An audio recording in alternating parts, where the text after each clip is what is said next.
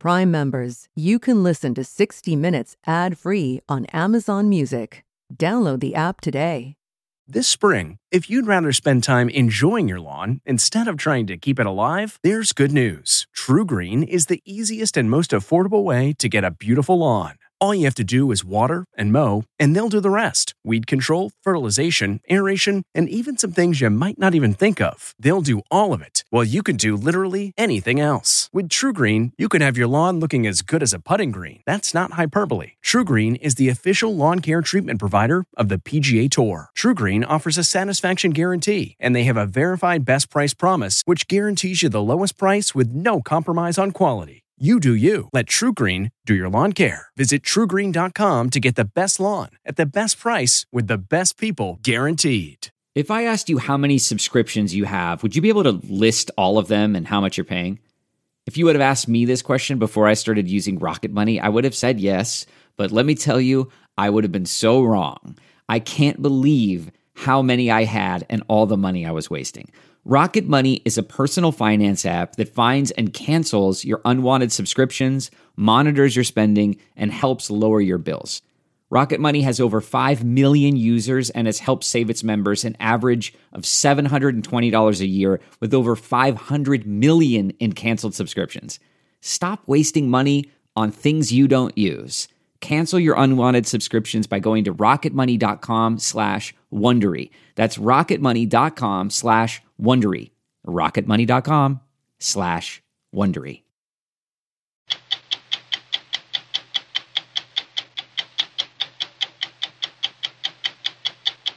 Where did all this stuff come from? It's from China. It's manufactured in China. Some of this fentanyl was seized by the DEA. The rest was found in the mail by U.S. Postal Service inspectors. This is essentially enough fentanyl and carfentanil to kill every man, woman, and child in the city of Cleveland. Just this? Just this. Carfentanil is a derivative used by veterinarians to tranquilize elephants. Carfentanil is another 100 times more potent than fentanyl. So if you touch this stuff, it could kill you. Yeah. Just touch it. There's a reason we have a medic standing by. This is a story about the cruelest disease you've never heard of. It's called frontotemporal dementia, or FTD. FTD is the #1 form of dementia in Americans under the age of 60. I was washing my hands and I looked in the mirror and I did not recognize my own face. Didn't recognize yourself? No, I looked in the mirror and I kept looking. I remember I kept looking at this woman, wondering who was she? Mark Bradford is widely considered one of the most important and influential artists in America today. His abstract canvases, which often deal with complex social and political issues, hang in major museums around the world. That's all right. That is all right. It's like an archaeological dig. It is like an archaeological dig. It's like history. I'm creating my own archaeological or psychological digs. Sometimes when I'm digging on my own painting, I'm asking myself, well, exactly what are you digging for? Where do you want to go, child? I'm Leslie Stahl. I'm Bill Whitaker. I'm Anderson Cooper. I'm Nora O'Donnell. I'm Scott Pelley. Those stories tonight on 60 Minutes. What's your next adventure? Everyone deserves a chance to do what they love. Pacific Life helps you reach financial goals while you go after your personal ones. Plans change over time, and your financial solutions can too. Pacific Life has a variety of financial solutions that can help you complement your life goals and passions while managing the uncertainties. Backed by more than 150 years of experience, you can count on Pacific Life to be there so you can go out and keep living your best life. Pacific Life is one of the most dependable and experienced insurers in the industry and has been named one of the 2019 World's Most Ethical Companies by the Ethisphere Institute. The freedom to go after whatever is next for you? That's the power of Pacific. Ask a financial professional about how Pacific Life can help give you the freedom to do what you love, or visit www.pacificlife.com.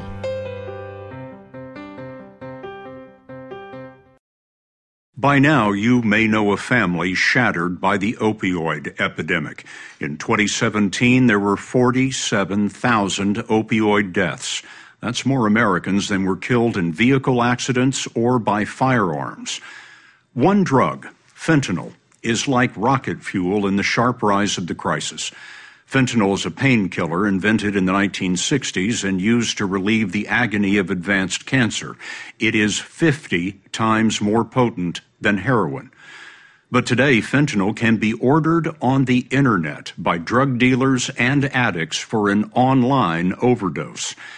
As we first reported in April, tracking the source of this illicit trade is a story that begins with James Rao. Like most in Akron, Ohio, he'd never heard of fentanyl until the police told him his son was dead. They told me that the drug was so powerful that he was unable to finish his injection, and then he died immediately. He didn't even finish the injection? He'd only just started the injection. He didn't even have a chance. James Rao's son, Tom, was 37 when he died in 2015.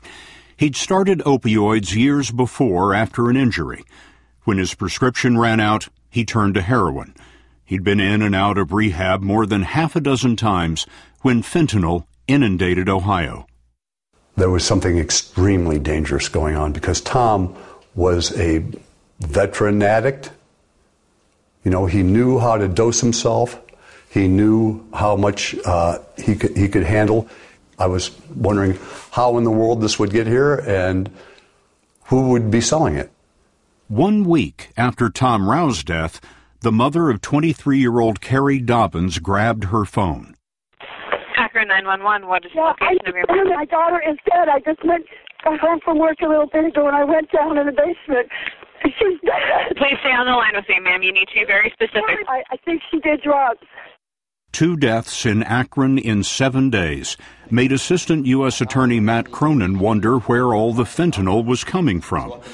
The target of an investigation, a low-level drug dealer, had the answer. The target said that he can get any drugs he could ever imagine over the internet from China. Cronin's investigators went online and discovered overseas labs offering most any illegal drug. And we just said, hey, according to the source's instructions, we're interested in buying fentanyl. And the result was, to say the least, surprising. We have dozens, probably over 50 different drug trafficking networks reaching out to us saying, we have fentanyl. We have even more powerful fentanyl analogs. Whatever you want. We'll get it for you cheap. We'll get it for you in bulk. You got 50 replies. At least. And all of these came from where? It was universally China. What did you do next? Instead of trying to find our way to a target, we had far too many. So what we decided to do was go through the list and see any that popped out. And one name in particular struck out of the list. What was that name? Gordon Ginn. When Gordon Ginn was making claims about what he could provide, what did he tell your undercover agents? What Gordon Ginn said he could provide you was essentially any drug you could imagine. Those that exist, those that don't even currently exist. He called it custom synthesis. What it really meant was made-to-order poison. We'll track down the man prosecutors say is Gordon Ginn in a moment. But first, have a look at fentanyl and its derivatives. Justin Herdman is U.S. Attorney in Cleveland. He told us some of this was seized by the DEA. The rest was found in the mail by U.S. Postal Service inspectors. This is essentially enough fentanyl and carfentanil to kill every man, woman, and child in the city of Cleveland. Just this? Just this. Carfentanil is a derivative used by veterinarians to tranquilize elephants. Carfentanil is another 100 times more potent than fentanyl. Here you've got 300 grams of powder that could deliver a fatal dose to 150,000 people. Here you've got only 5 grams of powder, which could deliver a fatal dose to over 250,000 people. So if you touch this stuff, it could kill you. Yeah. Just touch it. There's a reason we have a medic standing by, Scott. And that's because an overdose is, unfortunately, it's something that we have to be prepared for, even dealing with it in an evidence bag. Herdman showed us pills that look like prescription opioids, but are dangerous counterfeits. Whether it's cocaine, or you think it's heroin, or you think it's pills, it's going to have fentanyl in it. Why? It's cheaper to buy fentanyl, and because it's so potent, you can cut it in a way that you can deliver far more doses with a little bit of fentanyl. So it's a profit motive for them. Where did all this stuff come from? It's from China. It's manufactured in China. These are all related to cases that involve the mail or the use of the postal system. So somebody put this into a box, sealed it up, and sent it through the postal system. The United States postal system has been, for many years, the most reliable way to smuggle drugs from China to the U.S. That has to stop. It should have stopped years ago. Ohio Senator Rob Portman's staff investigated the traffic. What did your office's investigation find? Shocking, what we found, which was that people who were trafficking in fentanyl told us, if you send it through the post office, we guarantee delivery. If you send it through a private carrier, not so. That's because after 9/11, all private carriers like FedEx were required to give U.S. Customs advanced descriptions and tracking of foreign packages. The Postal Service was allowed to delay because of the cost. They gave the post office some time and said, you need to give us a report as to how you can also comply with this. That was 16 years ago, Scott. It's primarily produced in laboratories in China, and it's primarily coming to the United States through the United States mail system. Portman sponsored a bill to force the post office to send advance notice of shipments from China, and last fall, the bill became law. We now have this legislation in place. They need to implement it quickly. They need to do everything possible to screen these packages coming in. But the Postal Service was supposed to do that by the end of last year. It says China is not cooperating. About a third of the packages from China shipped by the U.S. Postal Service still do not have advanced content information. The Gordon Gin Drug Trafficking Organization, in their own communications and advertisements online, stated they ship to 5 continents in all 50 states. They advertised, and it seemed accurate. They had special ways to bypass customs in the U.S., the U.K., the EU, and Russia. Assistant U.S. Attorney Matt Cronin told us that Gordon Gin would often slip fentanyl past U.S. Customs by shipping it to a co-conspirator in the United States, posing as a legitimate chemical company. Shipments between chemical companies weren't considered suspicious. A large crate would arrive at the U.S. company, but inside there would be as many as 50 individual drug packages, each addressed to the person who'd ordered them. So they take out these 50 different parcels and send it across the United States and, as I mentioned, even the world. They were going out to the door of the individual people that ordered them online. That's right. We realized that we found Gordon Gin's drug trafficking route, essentially his camouflage to get the drugs into the United States. According to prosecutors, Gordon Gin is an alias for a father and son drug lab in China. Matt Cronin briefed Chinese authorities on the evidence, but the Chinese failed to act. Later, a grand jury in the United States indicted the father and son, and they're now wanted in the U.S. But they enjoy freedom in China. 60 Minutes producer Bob Anderson found Guanghua Zheng, the father, outside a Shanghai grocery store. This is you and your son. This is put out in the U.S. to arrest you in the U.S. When Anderson asked Zheng if he was still selling fentanyl in the U.S., Zheng answered with an emphatic no. The woman with him did not like our questions. She tells him, don't speak. She tells us, don't come back. Will the Chinese government ever arrest you? Will the Chinese government ever arrest you? He said the Chinese government has nothing to do with it. What do you say to parents? What do you say to parents whose children died from taking your drugs? Zheng had no answer for that, but he had had enough of 60 Minutes.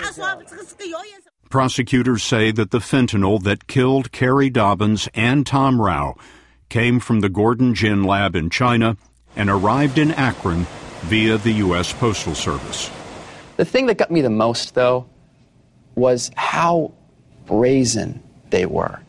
They wrote a blog and posted it on a website about how they create a certain type of synthetic narcotic. And they stated in that blog that it's tied to overdoses. In other words, that it's so potent it can kill you. Why would they want to associate themselves with people who died using these drugs? The unfortunate truth is that when you have an addict, sometimes they're seeking the greatest high possible, and that can be the high that comes closest to death. And so they were bragging. Absolutely. That their drugs were so potent that people had overdosed and died. They were the best out there. That's right. Their boast was tragically true for the son of James Rao. It destroys families. Because what happens to a family is the person gets sick and you're trying to help them and you're trying to do everything that you can, and then you lose them. And so you suffer up to that point, and then you suffer when they die, and then you suffer afterwards because you could have stopped it. You feel that every single day. You think, what could I have done to stop this from happening to my family? I was in charge. I didn't do this right, and it's breaking my heart. The U.S. has sealed off the overseas bank accounts of Guanhua Jing and his son. The feds also shut down what prosecutors say were the Jing's 40 websites selling illegal drugs in 20 languages. We don't know if their lab shut down, but the network has been, at least for now. It is a fact that the People's Republic of China is the source for the vast majority of synthetic opioids that are flooding the streets of the United States and Western democracies. It is a fact that these synthetic opioids are responsible for the overwhelming increase in overdose deaths in the United States. And it is a fact that if the People's Republic of China wanted to shut down the synthetic opioid industry, they could do so in a day. China had promised to do that, but last month, President Trump accused China of not following through. And the U.S. Treasury announced further sanctions on the Zhengs, designating both father and son as foreign drug kingpins, preventing American citizens from doing any business with them.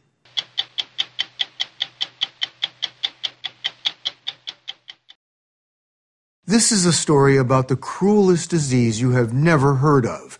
It's called frontotemporal dementia, or FTD, and given the devastating toll it takes on its victims and their families, it ought to be much better known than it is. FTD is the #1 form of dementia in Americans under the age of 60. What causes it is unclear, but it attacks the frontal and temporal lobes of the brain which control personality and speech, and it's always fatal. It's not Alzheimer's disease, which degrades the part of the brain responsible for memory. With FTD, people either display such bizarre behavior that their loved ones can hardly recognize them, or they lose the ability to recognize themselves. As we first reported in May, that's what happened to Tracy Lind one day a few years ago as she was standing in a public restroom. I was washing my hands and I looked in the mirror and I did not recognize my own face. Didn't recognize yourself? No, I looked in the mirror and I kept looking. I remember I kept looking at this woman, wondering who was she? This is who she was, the Very Reverend Tracy Lind, Dean of the Episcopal Cathedral in Cleveland, Ohio, one of the city's most prominent preachers and civic leaders. She was 61 years old when both she and her spouse, Emily Ingalls, began to notice trouble with things Tracy had always done very well, like finding the right word, recognizing congregants and friends' faces, and, of course, her own. That's when I said, oh, man, I got to go see a doctor. When that happened, were you scared? Oh, I was scared to death. Emily, what did you think was happening? I thought there's something not right with her brain.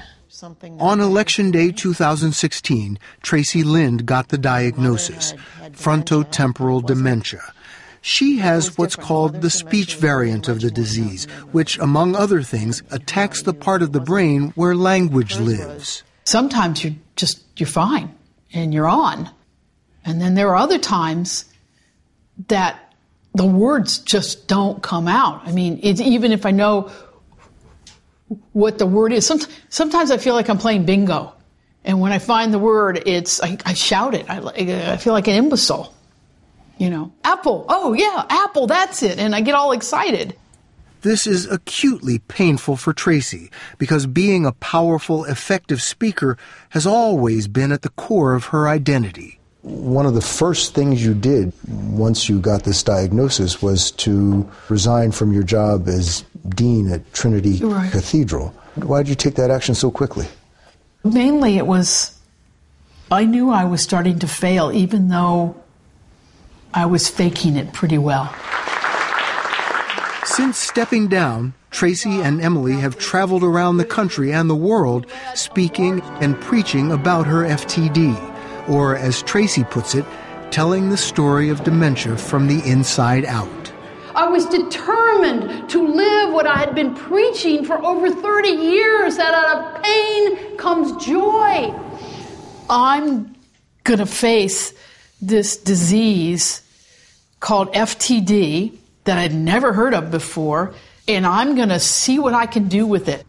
I don't know if you are aware of how unique this situation is, that you are in the middle of this decline from dementia, and yet you're so able to articulate what that's like. I am aware of that. I think my curiosity is what's getting me through it. Because otherwise, Phil, I'm just going to lay down and roll up in a ball. Tracy says she has good days and bad days. Just in our interview, there were moments when she was completely in control and moments when she wasn't. And I'm doing some, I know there's no,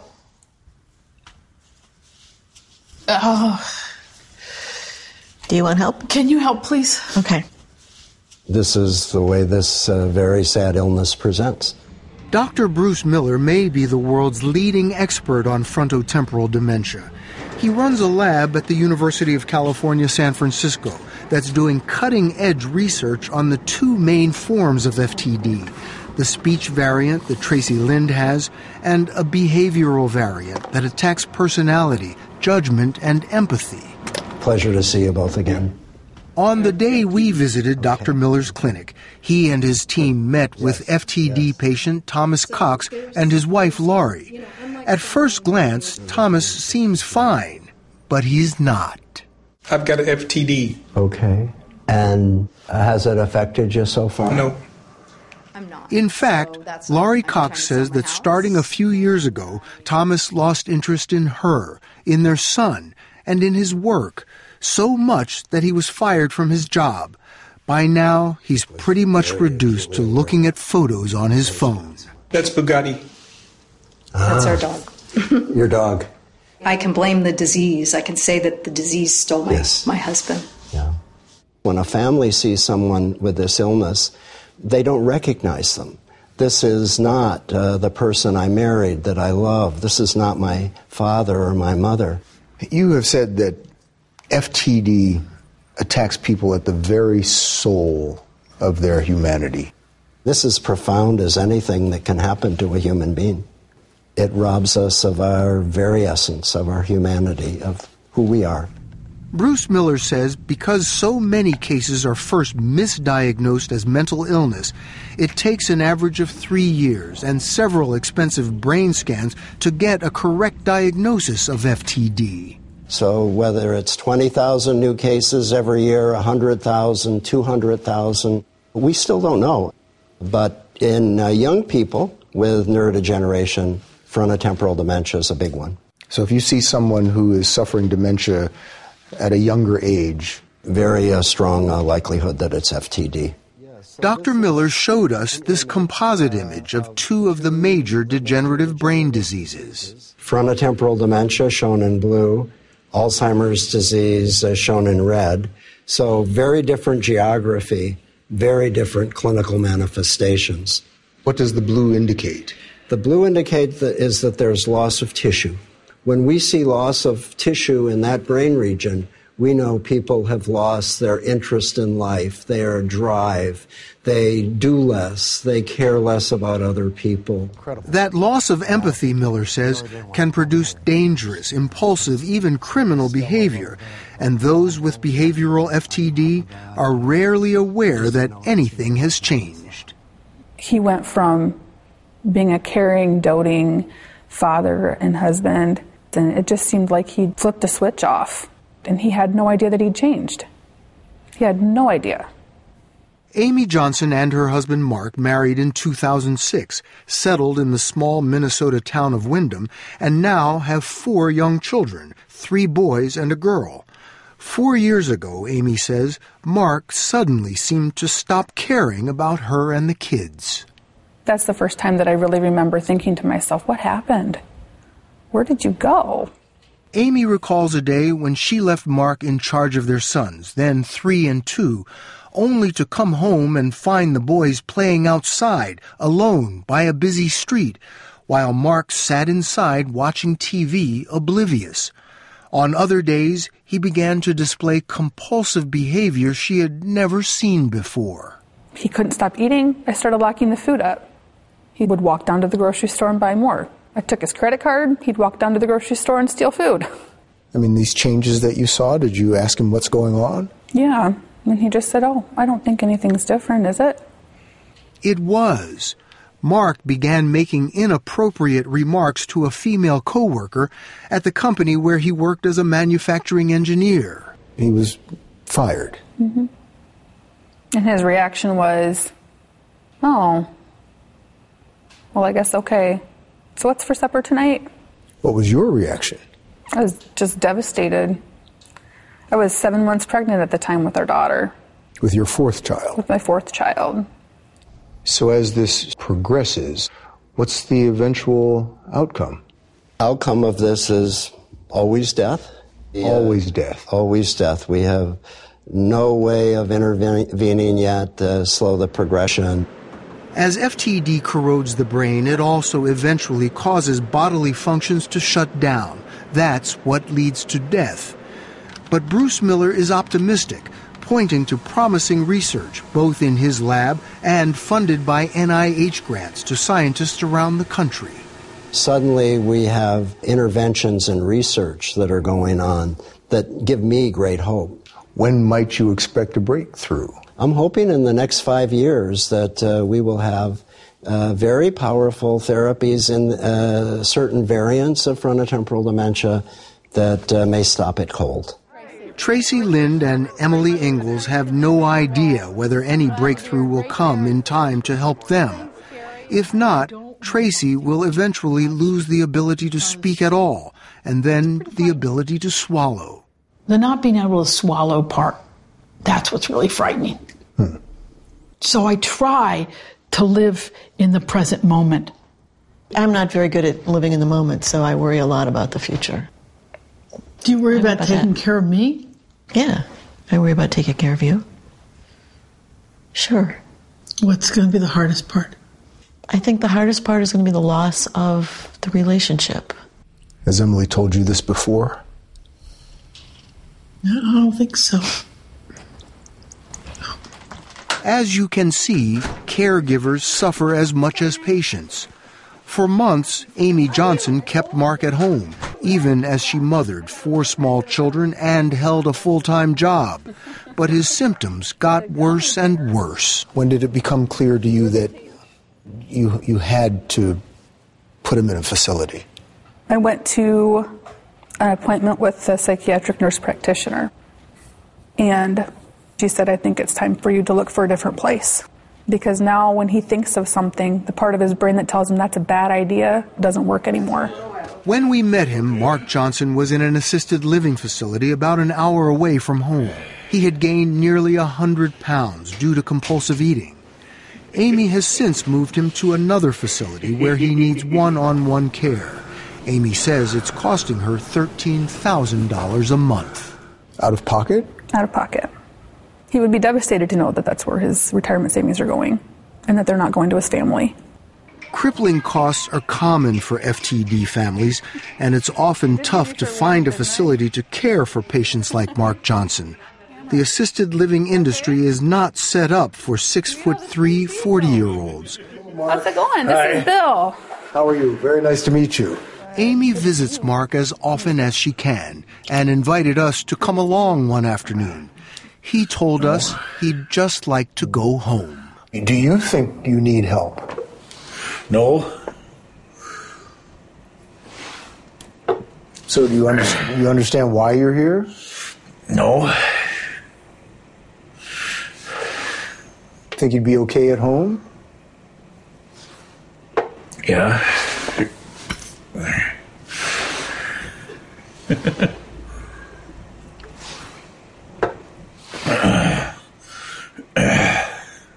I think Amy thinks, I don't want to put words in her mouth, but I think she thinks this is the best place for you right now.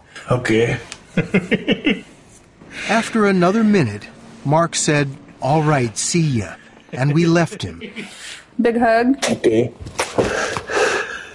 It's clearly painful for Amy to see what FTD has done to her husband and to know what it will do. They gave him 2 to 5 years to live, and 2 to 5 years. 2 to 5 years. So how are you doing now? It depends on the day. I miss him a lot.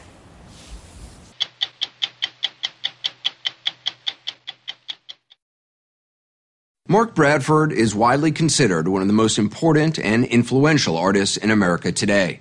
As we first reported this spring, his abstract canvases, which often deal with complex social and political issues, hang in major museums around the world and on the walls of big collectors and some small ones like me. Bradford's art may look like paintings, but there's hardly any paint on them. They're made out of layers and layers of paper, which he tears, glues, power washes, and sands in a style all his own. When he began making art in his 30s, Bradford couldn't afford expensive paint, so he started experimenting with end papers that are used for styling hair. He got the idea while working as a hairstylist in his mom's beauty shop in South Los Angeles. He was broke, struggling, and didn't sell his first painting until he was nearly 40. I heard a story that when you sold your first artwork in 2001, you called up your mom. Do you remember what you said to her? I said, "Girl, I think I found a way out of the beauty shop." Girl, I think I found a way out of the beauty shop, yeah. Yeah, because I had no idea how I was going to stop being a hairstylist, because that's really the only thing that I knew. I didn't have a problem with being a hairstylist, but that's all I knew. It's incredible to think that 2001 is when you first sold a work. Yeah. And now... I still sell works. Yeah, you sure do. I sure do. This is the top. His first painting sold for $5,000. Now they can sell for more than $10 million. This new one was bought by the Broad Museum in Los Angeles. They have 9 other Bradfords in their collection. 1, 2, 3. It's called Deep Blue. It's 12 feet high, 50 feet long, and took a full day to install. That's all right. That is all right. None of those colors you see are paint. It's all paper layered on canvas. It's abstract, but not entirely. See those lines that form a grid? It's a street map of the Watts neighborhood in Los Angeles.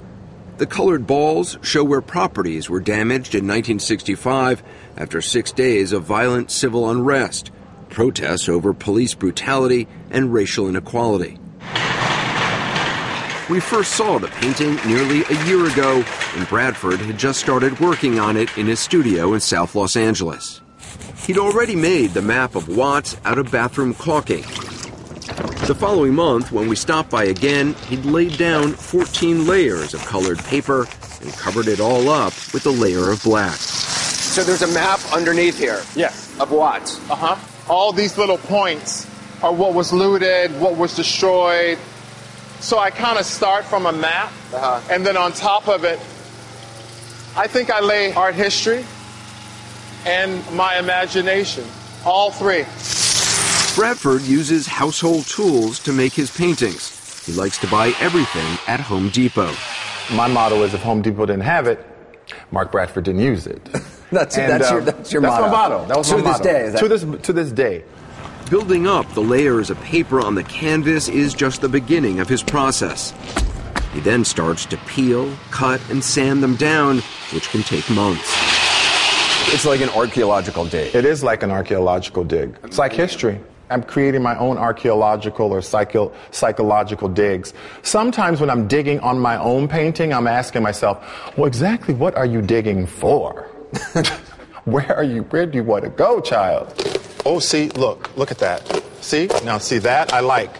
A lot of people look at abstract painting and think it's squiggles, it's torn paper. I don't understand it. Yeah, that's true. But for me, those squiggles and torn paper gives me a space to kind of unpack things, like the Watts riots.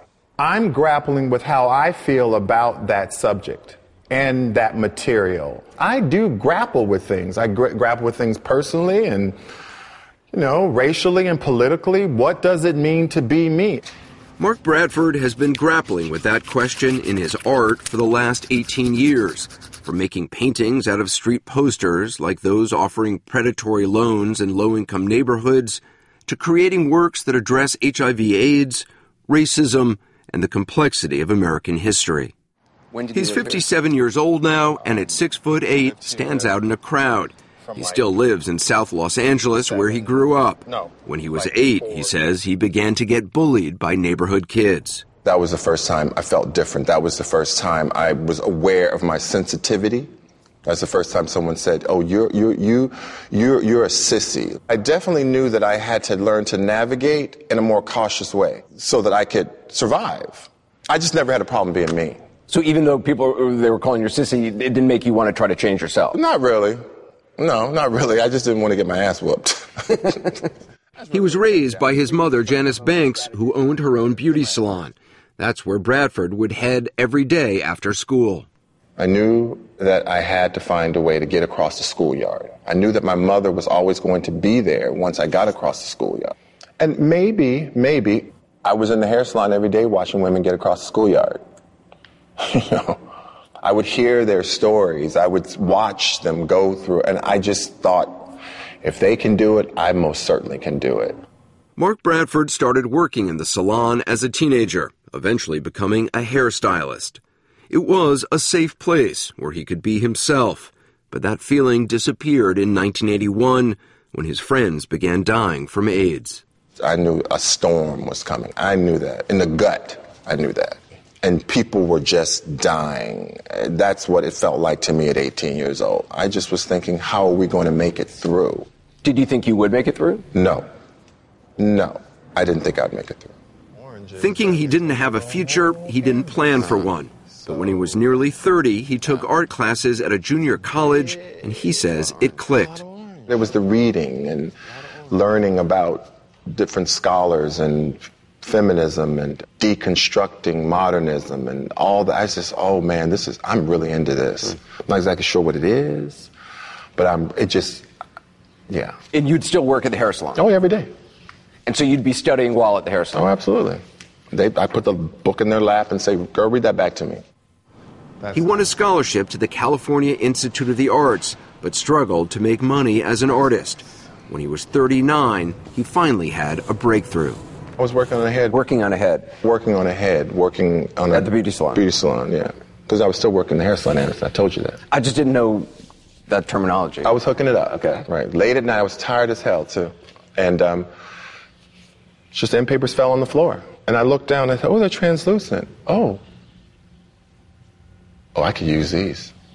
End papers are small, rectangular tissues used to make permanent waves in hair. Bradford began burning the paper's edges and lining them up into grids he glued onto bed sheets. I knew I was onto something. I knew this was bridging. This material came from a site outside of the paint store. I think early on I was trying to weave these two sides of who I was together, the art world and the sites that I had come from, the life that I had led. I didn't want to leave any of it behind. I didn't want to edit out anything. Private collectors began snapping up his end paper paintings, and his career took off. He's now a celebrity in the art world. His gallery openings are star-studded events. How are you? At the latest one in Los Angeles, Beyonce and Jay-Z, who own several Bradfords, stopped in. The 10 paintings in this exhibition sold out before the gallery doors opened. Look how nice this is. Wow, it's gorgeous. Bradford and his partner, more than 20 years, Alan DeCastro, are committed to using contemporary art and their own money to revitalize the neighborhood Bradford grew up in. In 2014, they opened Art and Practice, with Eileen Harris Norden, the first collector to buy Bradford's work.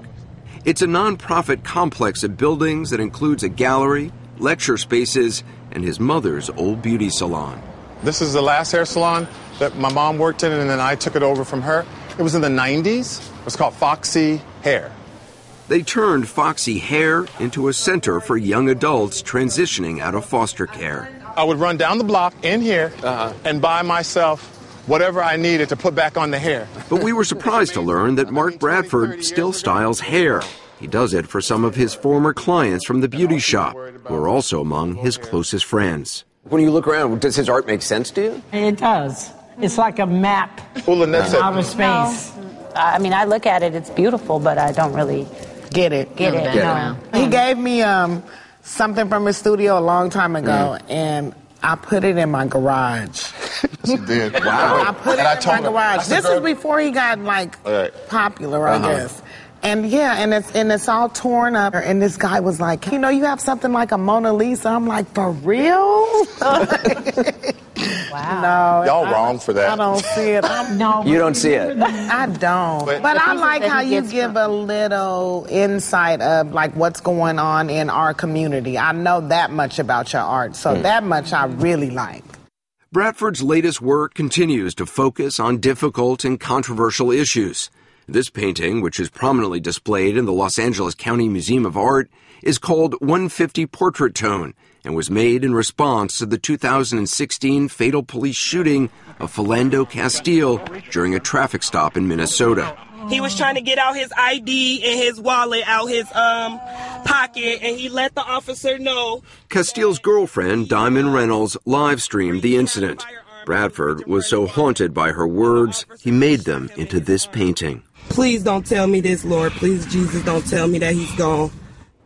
It's really the conversation that his girlfriend is having. With multiple people, which I was fascinated by. Why were you fascinated by it? How composed she was. She was having a conversation with her daughter in the back seat, with Philando, who was passing away, with God, with us, Facebook, and with the policeman, all simultaneously. It was visual and textual and heartbreaking and heroic and strong all at the same time. In another major new work, Bradford turned his gaze to the Civil War. It's called Pickett's Charge, and it's a reimagining of a pivotal Union victory at the Battle of Gettysburg. It was commissioned by the Smithsonian's Hirshhorn Museum in Washington, D.C. Bradford used as his starting point blown-up photos of a 19th century panoramic painting of Pickett's Charge, a painting which offers a romanticized view of the Confederacy. He then added layers of paper and cords over it, then carefully gouged, shredded, and ripped it apart. They almost feel like lacerations, almost scarring. That's what those feel like. And a little bit like bullet wounds, like you're really punctures.